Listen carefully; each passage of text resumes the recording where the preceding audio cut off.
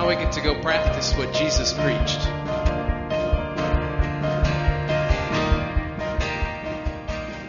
So there's an internet abbreviation some of you have maybe heard before. It's 3 letters, IRL. Does anybody know what that means? Nora? It means in real life. That's right. So, in real life. It's a abbreviation used to separate out the differences between those people we know only online and those we know in the real world, face-to-face, live, in real life, IRL. And this distinction is important because in this day and age, the anonymity of the internet means we can say things and be things and do things that we would never do in real life. Maybe about a year ago, I watched a video of men who had written a bunch of negative comments about women sportscasters to read the offensive comments they had written to the actual woman who they wrote it about face to face. They put them across from each other and asked him to do it, read it to her. And most of them could not do it. They couldn't get through the things they had written when they were sitting in front of the person they had written it about.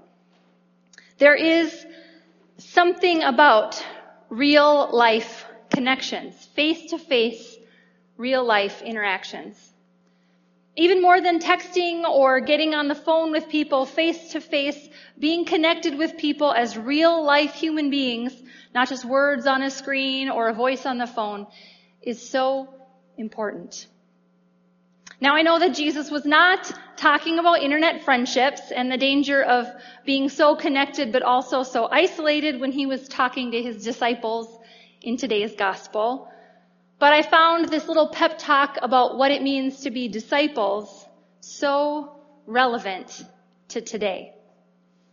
It's kind of hard as you listen to both of these texts to miss the repeated words from the gospel and the letter from 1 John. One of those repeated words is abide.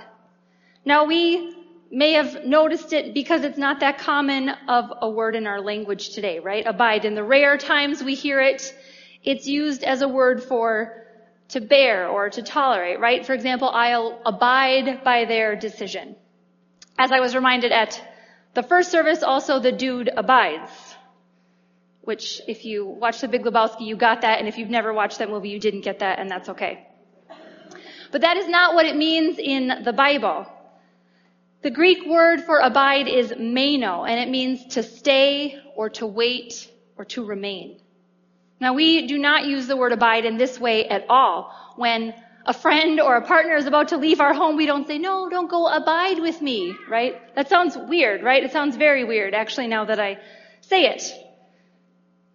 In Scripture, this word is often used to conjure up images of connection, of belonging, of mutuality, and of relationship. I want to stay close to you, God. Abide with me.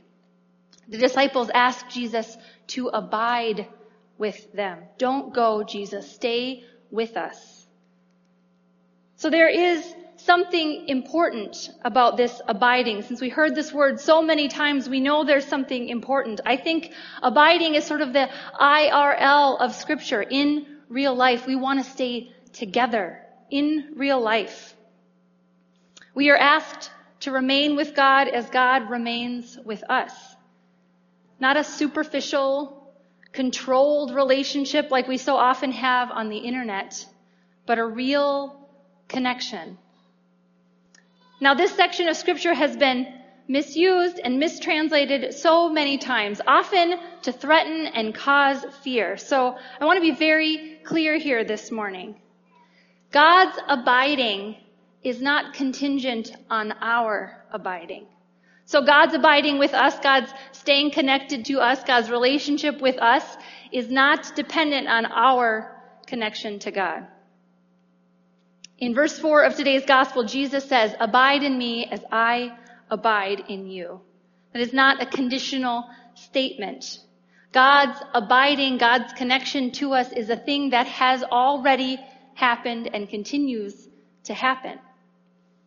Jesus says, remain close to me, in relationship with me, just as I have already done and am doing for you. Now, Jesus uses the lovely imagery of vine and branches mostly because it is an image that his disciples readily understand, even if we, as modern-day Minnesotans, don't have a lot of vineyard experience, right? Jesus is the vine. We are the branches. Jesus says, apart from me, you can do nothing.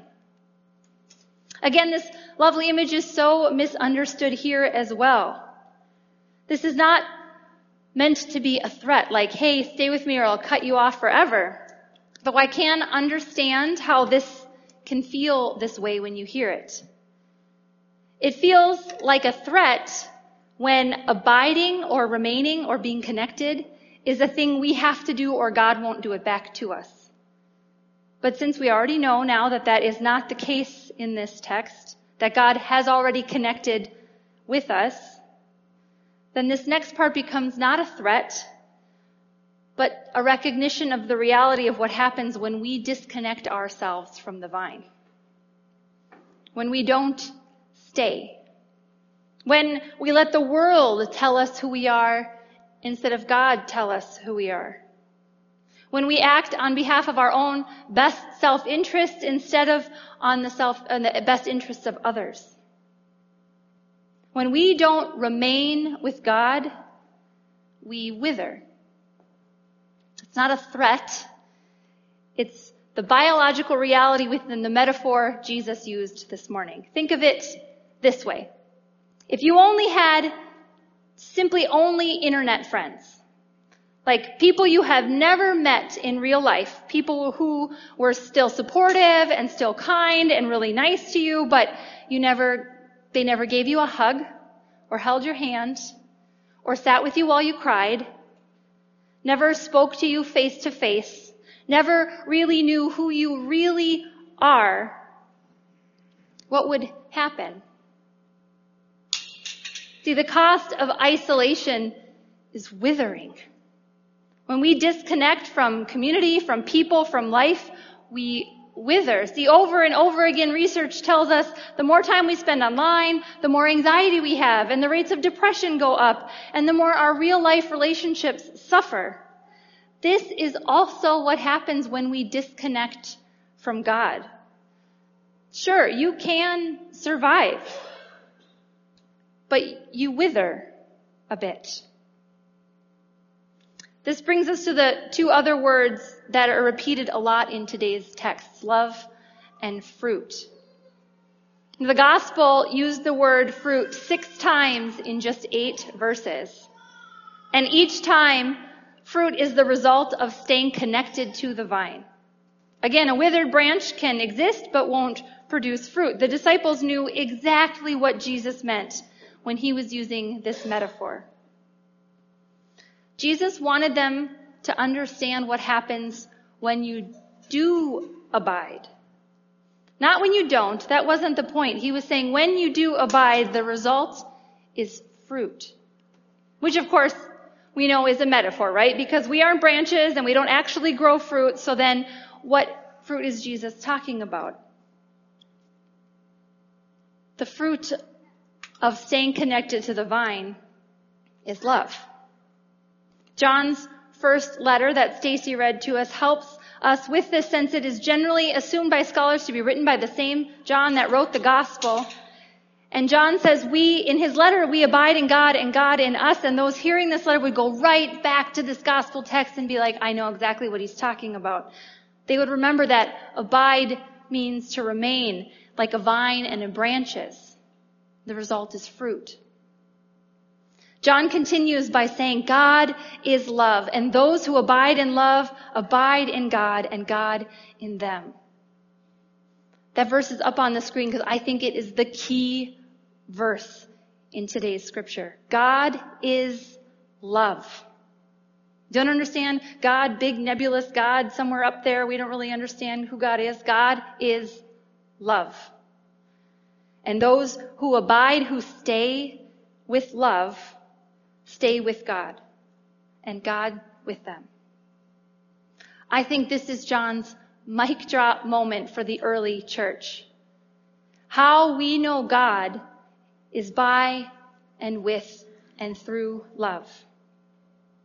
And sure, logically we know this, right? We've always heard that we need to love people. We always have heard this from Sunday school on through adulthood. We know that we don't have to love God in order to do the right and loving thing, correct? But John says this important moment, when you are connected to God, when you're in relationship with God, how that shows is through love.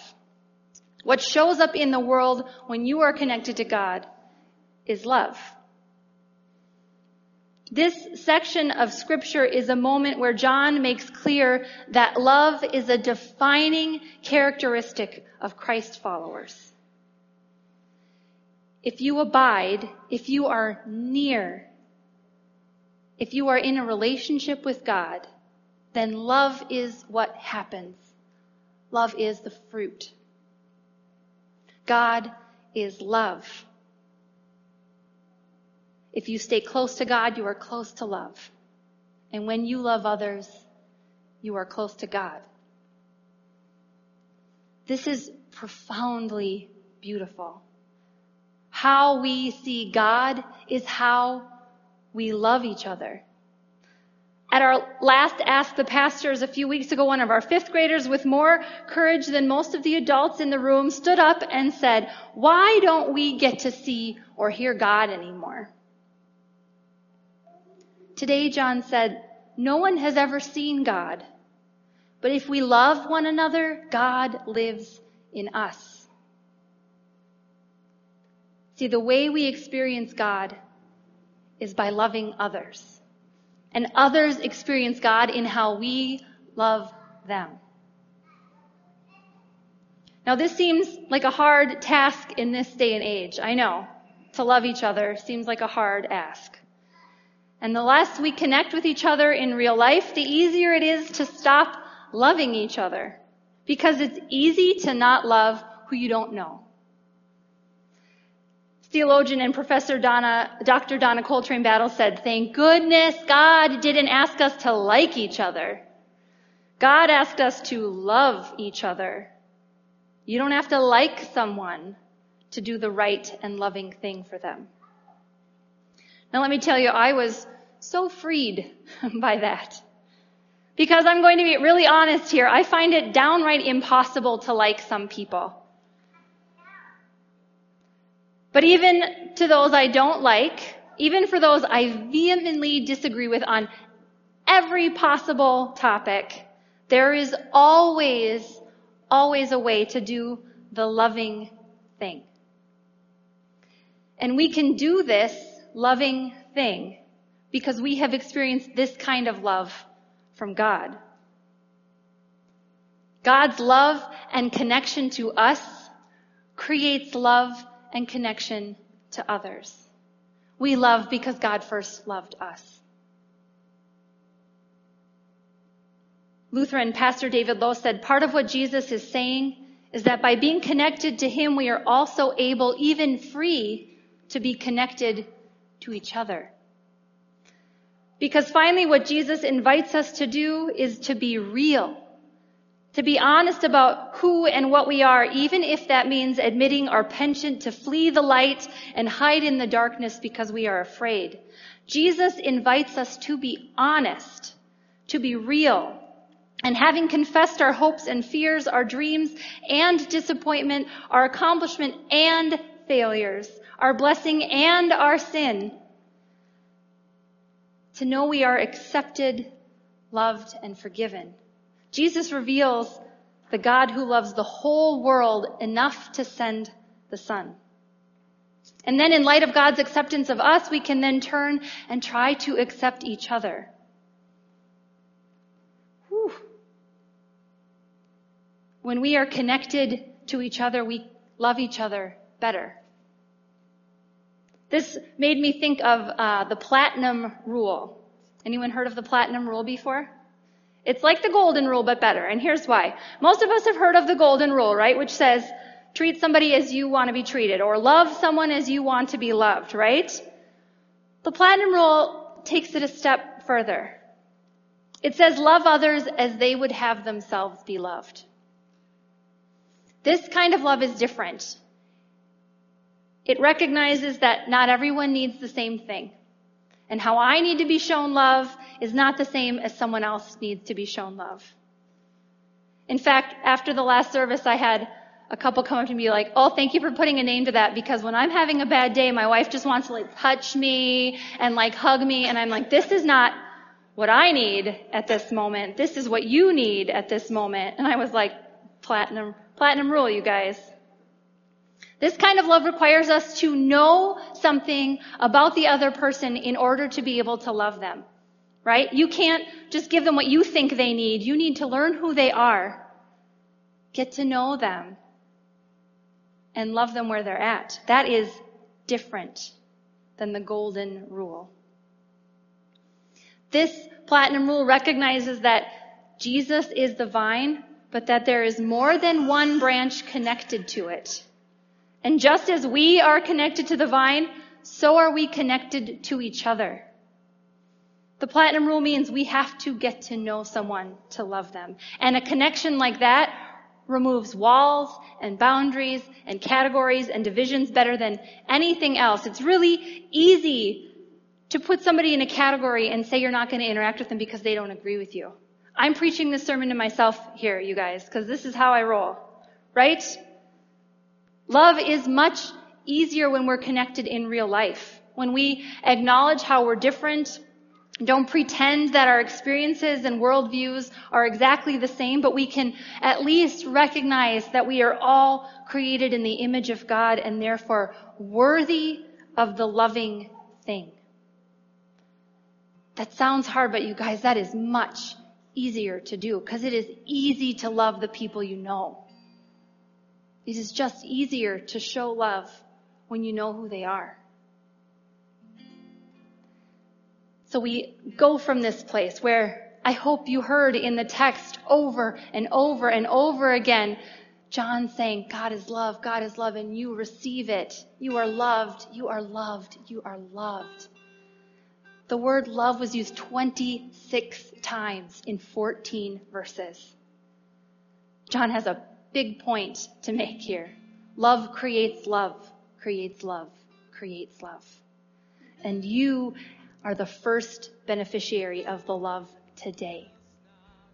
But love creates love. And so we go from here, hearing that message that you are loved just as you are, just where you're at, with all your flaws and imperfections and the ways you'd like to separate people and go around cutting branches off of the vine because you don't think they belong there. It's really easy to do that. But instead, God says, I love you, I love you, I love you.